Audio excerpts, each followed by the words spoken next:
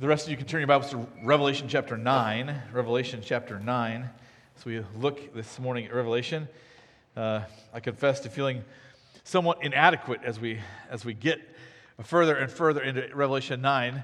I read a commentary this week that says that said the interpretation of Revelation is designed to keep you humble, and I think that's very true because it's often hard to understand.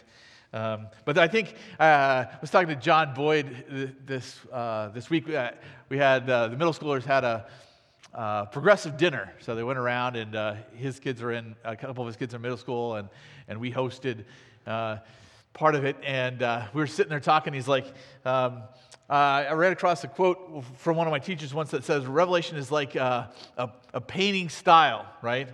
It's not your classic, okay, paint it exactly as it is, get all the details right.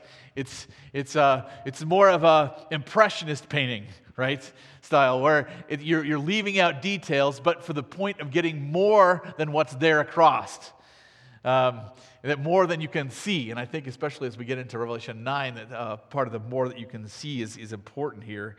And so as we look at the text here, the goal, again, is not to give us all the details. The goal is to help us to evoke a response within us, right? I don't know if you've ever stared at a painting long enough to really have a response to that painting, so to speak, to catch the emotion that the author wanted you to catch. And I think as we get into Revelation chapter 9, that there's a certain emotion that's here, and one of the major emotions is an emotion of warning, of the fact that there are things coming in the history of the world that should warn us to consider our path, consider the lives that we lead, and how we should respond to who God is. So let's get into Revelation chapter 9. Actually, we're going to start with the fifth trumpet and the sixth trumpet this morning and kind of look at those in detail, which is chapter 9 as a whole. We're actually going to start with the fifth trumpet, which is demonic locusts here, which again echoes the plagues of Egypt, right, and the locusts that came, and that again showing there's this vision, right, that John has had, that Jesus has given to him of first of all, warning the churches to consider how they're living their lives, to wanting to conquer, to live in light and live in faith in the midst of this world. And then he's talking about the future here, and he's given us a vision of God on his throne, the creator God who created the ends of the earth and who holds the universe together. He's on his throne, he's sovereign, and he is now working on his plan to restore all things to himself through his son, the Lamb, right? The Lamb of God who takes away the sins of the world, who's that lion who conquered death on our behalf. And we say, worthy is the Lamb who was slain. And God the Father on the throne and the Son next to him as the Lamb have come, and the Lamb has now unsealed the seals, preparing the way for God's judgment on the earth, to restore his people to himself and to judge those who reject him. And so you see here, as we look at the fifth and sixth trumpets, that there's this break here before the first four trumpets were 1, 2, 3, 4, and then there's a slight break here at the end of chapter 8 where it says, "Then I looked and I heard an eagle crying with a loud voice as it flew directly overhead, 'Woe, woe, woe to those who dwell on the earth at the blast of the other trumpets that the three angels are about to blow.'" And so there's this kind of this pause and an additional warning, if you will. And the eagle, is a picture of, again, you get the picture that it's overhead, it's within sight. It's that picture of standing on the earth, looking up, seeing an eagle flying over. I think Tolkien in his books, right, The Lord of the Rings, he uses the eagles here, right? The eagles are coming in the same kind of way as a dramatic shift in what's happening, a dramatic shift. Here it's a dramatic shift of continued warning, but increased warning. It says, "Woe, woe, woe to those who dwell on the earth at the blast of the other trumpets that the angels through three are about to blow." And so there are three woes, and you see that if you read further into Revelation, it talks about the first woe and the second woe. It actually doesn't refer to the third woe, and I think the third woe overall is all of the seventh trumpet and the seven bowls, as we'll see. It does reference woes later on, but not the third woe specifically in a sense. And so, but there's just this eagle symbolizing, in a sense, power and sight and oversight in that sense of, hey, look ahead, look up, there's something worse coming than the 4 trumpets that you've already experienced. And so chapter 9, verse 1 says, "And the 5th angel blew his trumpet, and I saw a star fallen from heaven to earth, and he was given the key to the shaft of the bottomless pit." And again, a reminder here with these trumpets, it's always this picture of something coming from earth from heaven to earth to symbolize God's judgment on the earth at the prayers of the saints. And this star, however, is personalized, where the first 4 were not. And which is probably a reference to a demon or an angel or the devil himself. And he's given the key to the shaft of the bottomless pit. I'll just read the text here and then we'll comment a little bit more on it. He opened the shaft of the bottomless pit, and from the shaft rose smoke like the smoke of a great furnace, and the sun and the air were darkened with the smoke from the shaft. Then from the smoke came locusts on the earth, and they were given power like the scorpions of the earth. They were told not to harm the grass of the earth or any green plant or any tree, but only those people who do not have the seal of God on their foreheads. They were allowed to torment them for 5 months, but not to kill them. And their torment was like the torment of a scorpion when it stings someone. And in those days, people will seek death, and they will not find it. They will long to die, but death will flee from them.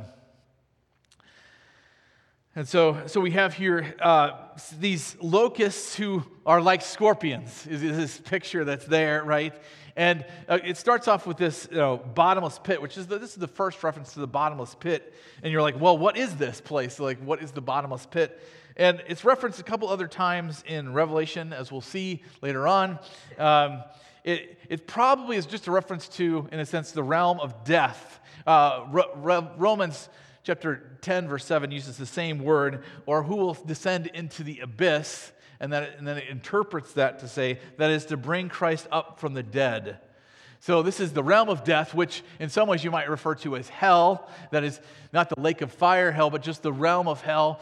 And that there's this opening up of it, but not for the sense of putting people into it as much as letting something out of it. And first of all, you get this sense of smoke and fire that come out of it, which is obviously similar to our pictures of hell, in our heads at least. And then you see this smoke that, in a sense, turns into locusts, if you will. In a sense, they're scorpions. And it's this gradual unfolding. You think, okay, we have locusts coming out of the smoke, but then you realize they're not normal locusts because they don't eat grass, they don't eat plants, they actually wound people, they hurt people. And you quickly get the idea that they're demonic. It's not something that's normal here. These aren't normal locusts, if you will. And they have the ability to torment people, especially it says that torment people who do not have the seal of God on their forehead. So these aren't Christians that are being tormented. These are people who haven't trusted in God, who haven't trusted in Christ. But instead, those who have rejected God are tormented by these demonic locusts. And so we have some details about them, but then it goes into more detail here. It says, in appearance, the locusts were like horses prepared for battle. On their heads were what looked like crowns of gold. Their faces were like human faces. Their hair like women's hair, and their teeth like lions' teeth. They had breasts like breastplates of iron, and the noise of their wings was like the noise of many chariots with horses rushing into battle. They have tails like scorpions, and their power to hurt people for 5 months is in their tails. They have a king over them as angel of the bottomless pit. His name in Hebrew is Abaddon, and in Greek he is called Apollyon.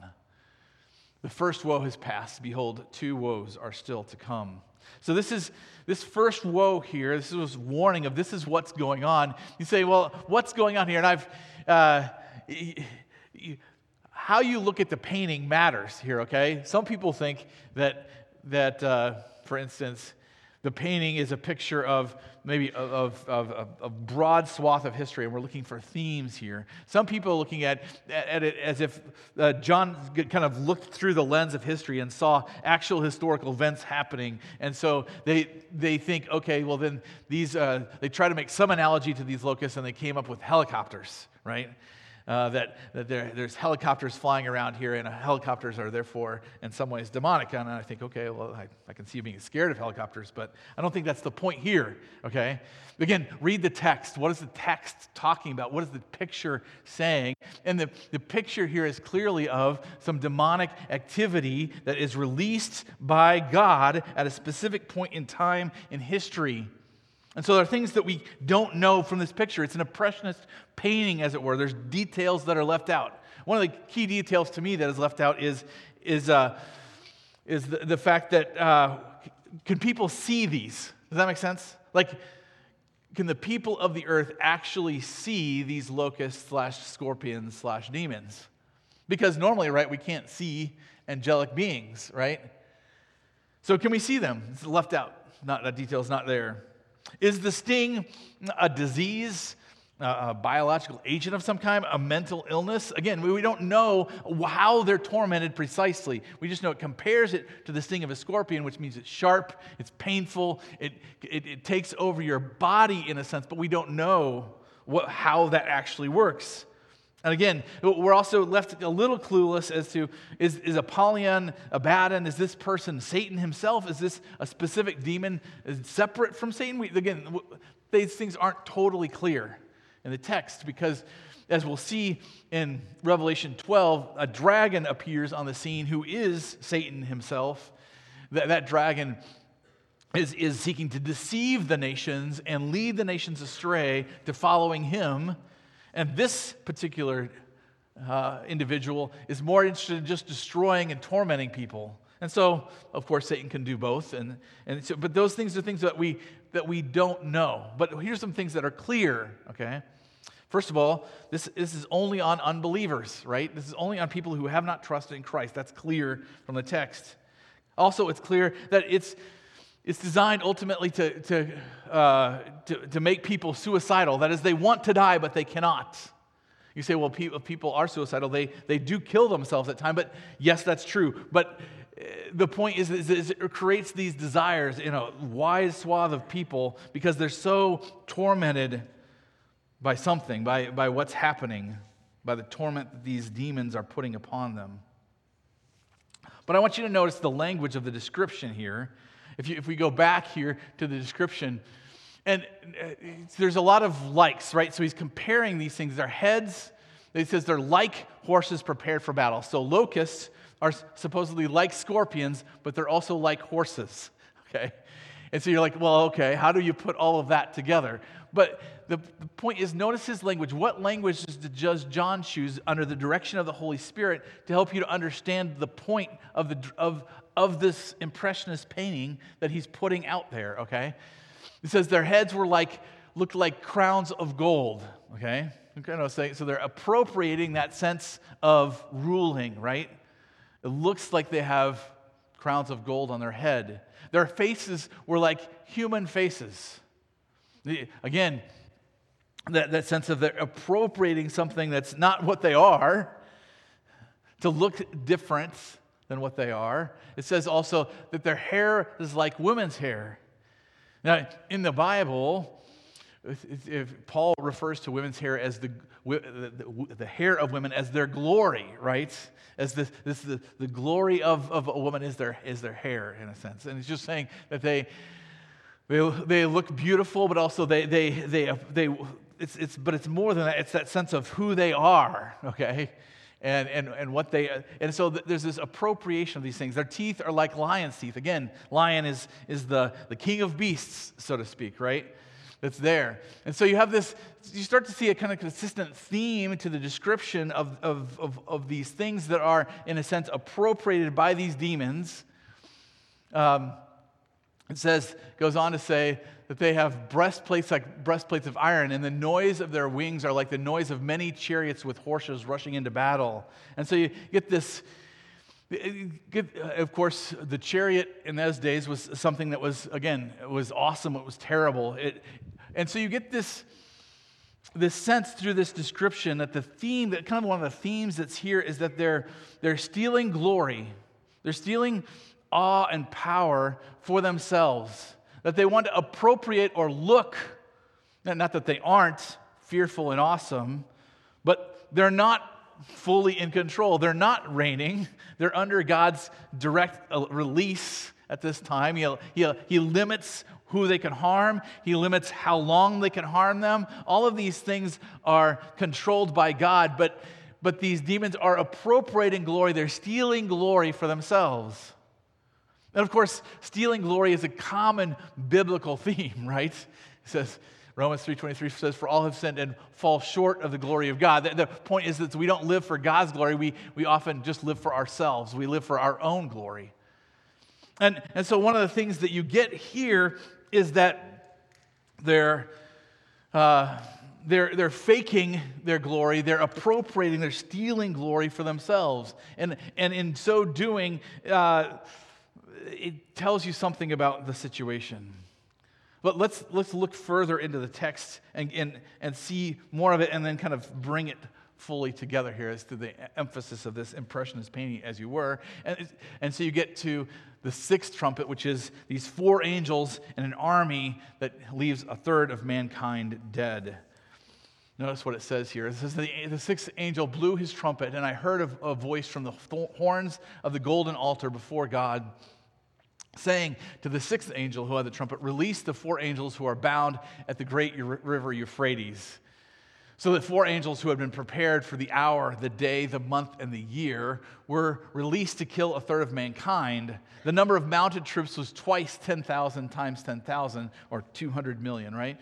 I heard their number, John says. "And this is how I saw the horses in my vision, and those who rode them. They were breastplates the color of fire and of sapphire and of sulfur, and the heads of the horses were like lions' heads, and the fire and the smoke and the sulfur came out of their mouths.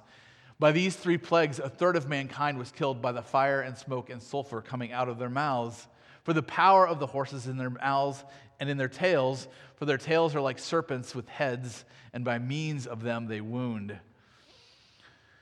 And so, again, we have this kind of weird picture, so to speak, of, first of all, what you see is this picture of angels being released, but then immediately switches to this army, this 200 million person horses army. That's clear, and so you get this kind of, again, things we don't know. We don't know if this army can be seen. Is this a combination of spiritual and physical? Is this a reference to a specific 200 million person army?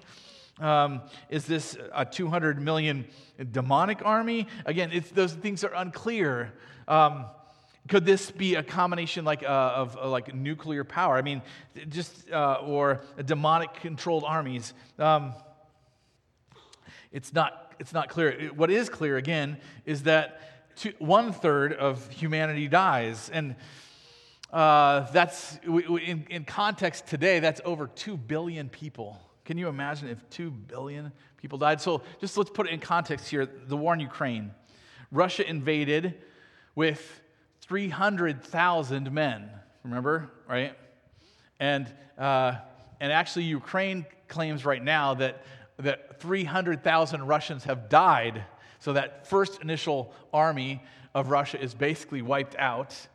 And I'm sure hundreds of thousands of Ukrainians have died as well. That's still only 500,000, you know what I mean? Not 2 billion. Like what we're talking about here is crazy numbers in a sense. It's an amazing thing, but we also get a picture here of why that's true, because it says that they were prepared for the hour, the day, the month, and the year. So this is clearly a one-time event in human history. Does that make sense? When it says that it releases the angels from the river that were prepared for this specific event in history. Now, this event is going to last longer than an hour, but the point is that it's a one-time event in human history that this is going to happen. The other thing you get here is clearly that this is merciless.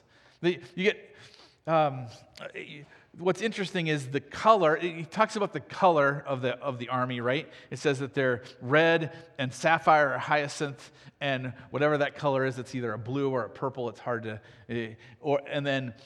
and then sulfur, which is usually typically yellowish gold. And you have these three colors. But then you see the plague that is released is fire, which is red, right? And the colors match the plagues. And I think the point by matching the colors in the plagues is to say that it's merciless. They're glorying in their killing. They're glorying in their power to kill.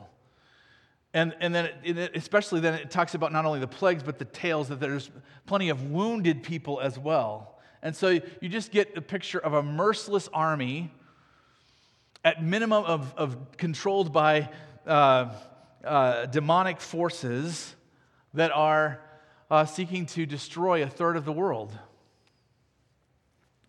And that just, putting those details together and kind of weaving that impression, like what is God trying to evoke in us by creating this painting, so to speak? What is he trying to remind us of? Well, I'm just going to ask three questions that maybe help us to think about this. The first one is, where is your hope? Where is your hope? What's ironic here, right, is the first four trumpets involved creation as a whole. They focused on creation. And it basically is telling mankind, look, you're trusting in creation to sustain you and take care of you, and you get to enjoy creation. But it's going to be taken away from you, because that creation is from God. And you can't get God's gifts without God himself. And I think at the same time, but shifting then to this focus on demonic locusts and potentially a demonic army, right, is this idea, again, that, again, sometimes we think, well, the enemy of my enemy is my friend, right? So if Satan's against God and I'm trying to be against God, then we should be on the same side, right, so to speak. And of course, Satan does try to deceive us into that, as we'll see later on in Revelation 12. But the point here with the judgment is that, no, these demons are not on humanity's side. They delight in torture. They delight in killing. They're not on our side. They're not with us to help us, to make us great. They only simply want to make themselves great. And of course, traditionally, that's what demons are referred to, right?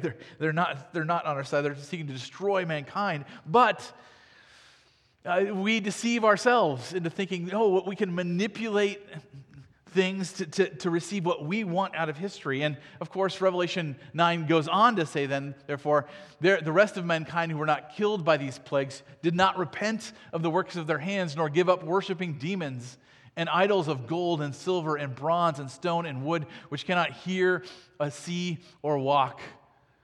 Nor did they repent of their murders or their sorceries or their sexual immorality or their thefts. The first here verse just emphasizes, hey, mankind goes through these plagues, they go through this horrific death and torment, and they still don't repent. They still don't turn back to God. They're still like, I want to live for myself. I want to live for what I can get out of my life, for me, for what I think is most important. It says they don't give up worshiping demons, even though the demons are tormenting them and killing them. They still worship God, idols of gold and silver. And of course, the connection here is that the idols represent the demons, right, in a sense. And again, by John throwing in, which cannot see or hear or walk, goes back to those prophetic accusations in Isaiah and Jeremiah that why are you worshiping idols that can't see you, can't hear your pleas for help, can't move to help you. But we do as human beings. We worship things that really can't help us. We worship money, right? We think, if I can just get as much money as I can, then I'll be okay. I can take care of myself. You know what? Money doesn't hear you when you call. It doesn't step in and help you. as we know in today's world, it quickly flees away. Inflation makes everything more challenging, not less. Some of us worship performance, like, hey, I'm gonna look good to other people. I'm gonna have what I want by performing well, whether it's at my job or just in my relationships. I'm gonna look good to people. And we worship looking good to people. We dress right and we act right and we do all of the right things for the crowd that we want to be a part of.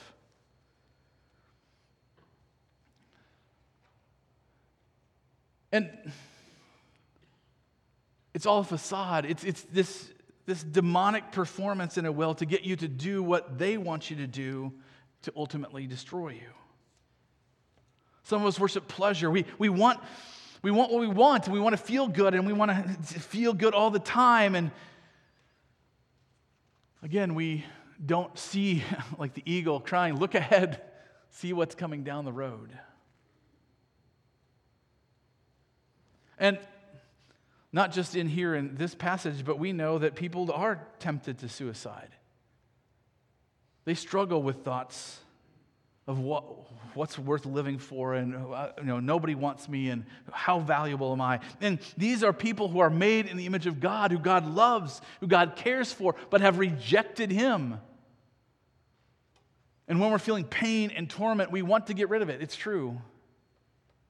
But we don't turn, unfortunately, to the source of hope, the source of joy, the source of love. As John put it in one of his earlier books, right? Do not love the world or the things in the world. If anyone loves the world, the love of the Father is not in him. For all that is in the world, the desires of the flesh and desires of the eye and the pride of life, is not from the Father, but is from the world. And the world is passing away along with its desires, but whoever does the will of God abides forever. Again, where is your hope? As you think through this last week, what were you hoping in? Maybe you got bad news about your finances, like things at the end of the month aren't adding up, or maybe you got bad news about a family member or a relationship, something in your life. When you hear bad news, what do you turn to? Where do you go? Where is your hope? These people here heard the worst news anyone's going to ever hear in human history. A third of human beings die, and they still didn't turn to God. And again, it echoes what happens in Exodus, right? Where Pharaoh, over and over again, hardens his heart in the face of clear, miraculous, direct intervention by God in human history. And he still hardens his heart and says, but I want what I want. And so humankind echoes Pharaoh's hardness of heart here. But the world is passing away along with its desires. And as Christians, we need to remember that not just for the future, but for now, in this day, in 2023, in which we live, that the world around us is trying to deceive us, to give us hopes that don't last, hopes that lie to us. But whoever does the will of God abides forever. And that's why 2 Timothy 1 verse 12 says, but I am not ashamed, for I know whom I have believed. I am convinced that He is able to guard until that day what has been entrusted to me. He's talking about Jesus, and he's saying, look, I've been given a life, I've been given faith, I've been given an inheritance in heaven, and I'm trusting in Jesus who can guard that for me. Our hope is not in our ability to perform for Jesus even. Our hope is not in our ability to do everything right. Our hope is in the one who guards us, who protects us, right? Peter puts it this way, blessed be the God and Father of our Lord Jesus Christ, according to His great mercy. He has caused us to be born again to a living hope through the resurrection of Jesus Christ from the dead, to an inheritance that is imperishable, undefiled, and unfading, kept in heaven for you, who by God's power are being guarded through faith for a salvation ready to be revealed in the last time. In the face of all of this judgment, we still have a salvation waiting for us who have trusted in Christ. It is guarded by the one on the throne. It is guarded by the Lamb. And we can hope in this. We can rest in it. This is our hope. Our hope is not in how much money we can accumulate over 60, 80, 100 years. Our hope is not in our health. Our hope is not in our relationships. Our hope is not in our job. Our hope is not in the pleasures we can get out of this life, even though we hope to have some of them. Our hope is in Jesus. He died again. He died and rose again for us. So where is your hope? In the face of bad financial news, can you recognize, no, Jesus has got me. He can carry me. He can help me. In the face of bad relationship news, I need to turn to Jesus. I can trust him. He loves me. He loves me regardless of whether someone else loves me. He chose me. He adopted me into his family. This is who I am. This is the hope that we have, not in others loving us, but in the love of God shed abroad in our hearts through Jesus Christ. Second question you can ask is, where is your glory? Where is your glory? Again, these demons, especially these locust demons, are stealing glory for themselves. They want to appear so powerful. They want to appear so glorious. We do the same thing sometimes, don't we? Steal glory for ourselves, the games we play. Whether it's in sports, right? We're constantly trying to be the best. Who's the best? Iowa State won last night. Yay, okay. Most Iowa State fans are like, they're never going to be the best. You know what I mean? Although we keep hoping. But these glories that we go after, these games that we play, these false crowns that we, in a sense, try to put on our heads. There are true crowns waiting for us in heaven, prepared by God for us. Why steal other crowns? And I know the reason partially is they say, I've run across a phrase that I think is helpful. It's like, Jesus might be in your heart, but grandpa is in your bones. Okay. And the point is that we often live life not based on what we know about Jesus and what God has done for us. We live life based on how our parents lived and our grandparents lived. And so if our grandparents were about money and glory seeking in various ways, when push comes to shove, we might know the right thing to do, but how grandpa acted tends to be how we act. And I would just encourage you to think about how your parents lived and your grandparents lived. And maybe they were Christians. Maybe they lived for God and they did things that were true and right and just, and you're trying to follow their example. But maybe they were living for themselves. They were doing their own thing. And you need to replace their pattern of life with a more biblical pattern, right? Because we're seeking to glorify God. And maybe a way of doing that is just to, journal, in a sense. To journal, okay, yeah, what were the things that I sought for? What glories did I seek today or this week? What things did I look for? I coach soccer. I'm part of the Gilbert Soccer Club. And I took my daughter to AIM Soccer Club hosts this fast feet tournament at an indoor place this time of year. So I took my daughter there.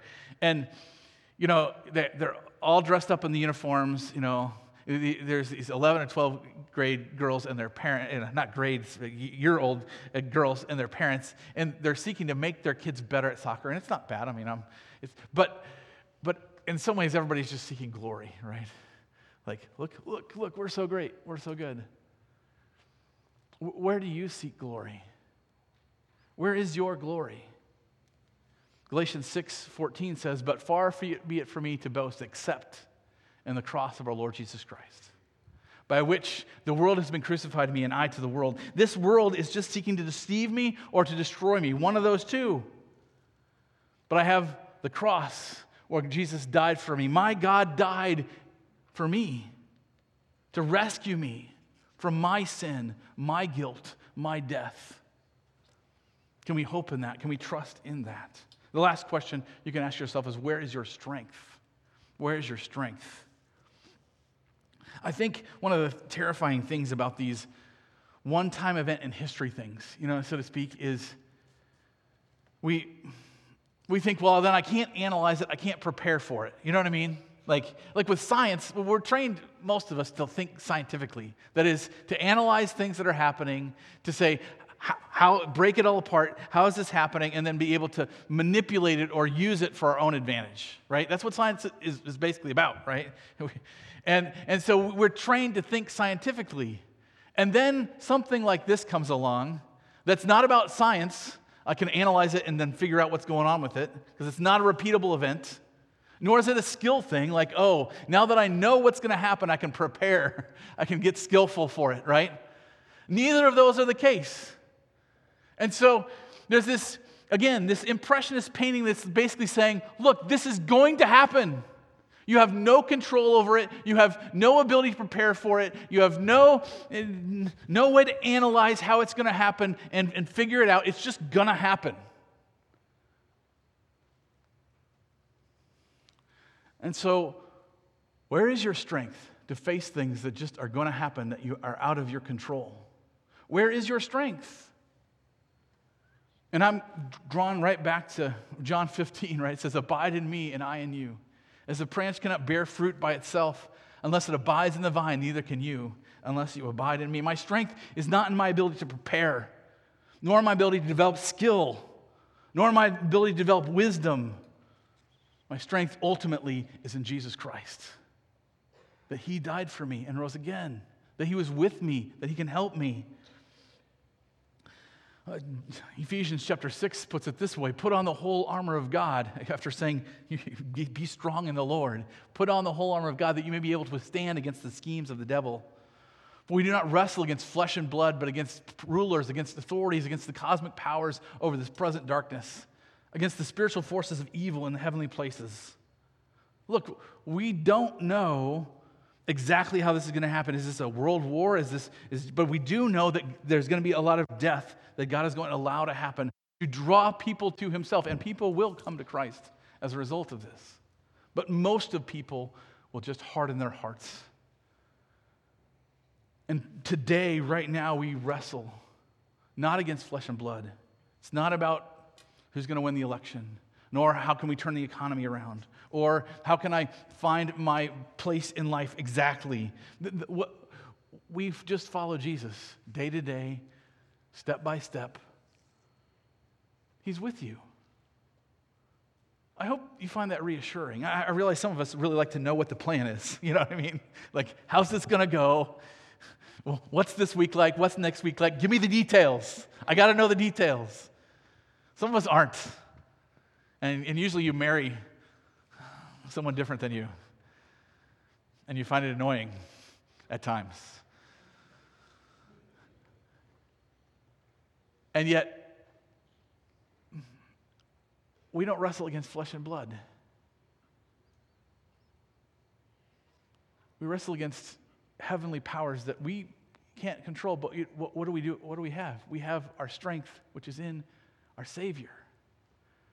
And so we arm up with the gospel. We go back to the gospel and what it means for us, that we have had a Savior who died for us and rose again. Therefore, we are crucified with Christ. We don't longer live. We can live with and for Jesus and just walk with Him day by day, day by day, day by day.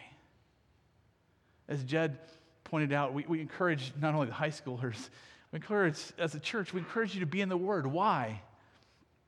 Not so you can just get smart, but because day by day, Jesus walks with you. And He uses His Word to talk to you. And He helps you day by day. And you don't know what tomorrow's going to bring. There could be not a one-time event in history tomorrow, but there might be a one-time event in your life type of event. But you know what? Jesus is still going to be there with you for that. And He's going to walk with you, and He's going to help you, and He's going to guide you. Our hope, our glory, and our strength is Jesus. And it's walking with Him and living for Him and trusting Him. And so, what is your relationship with Jesus like? It's hopefully a relationship with the God who loves you. And I'm reminded of Romans chapter 8, right? If God is for us, who can be against us, right? If God is for us, Who can be against us? Yes, these events that are coming to judge the world and remind them that they cannot trust in themselves, that they cannot trust in angelic beings, they cannot trust in creation. There's only one person who is worthy of trust, and that is God himself. And we must repent of trusting in anything else. But if you have done that, if God is for you, who can be against you? He who did not spare his own son, but delivered him up for us all, how will he not freely with him give us all things? Who can bring a charge against God's elect? It is God who justifies. Who is he who condemns? It is Christ who died, who is also risen again, who is seated at the right hand of God, interceding for you day after day after day. Therefore, nothing can separate us from the love of God. Not tribulation, nor sword, nor famine, nor anything else in all creation can separate us from the love of God which is in Christ Jesus our Lord. This is our hope. This is why we exist as a church, to tell more and more people that yes, judgment is coming, but there is hope in Jesus. There is love in the Father.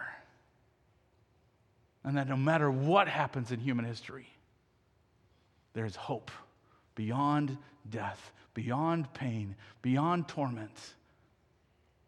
There's hope for eternity through Jesus. Heavenly Father,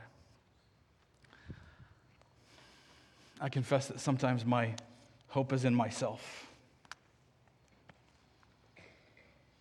My glory is in what I can accomplish, and my strength is in what I think I can do today. And yet you drive me back to Jesus. You remind me of his love. You remind me of his strength, of his purpose. Lord, help us to trust Jesus. Help us to walk with Jesus. Help us to speak of Jesus to those around us, because he is our hope. He is our joy, and he is our life. We thank you in your Son's name we pray. Amen.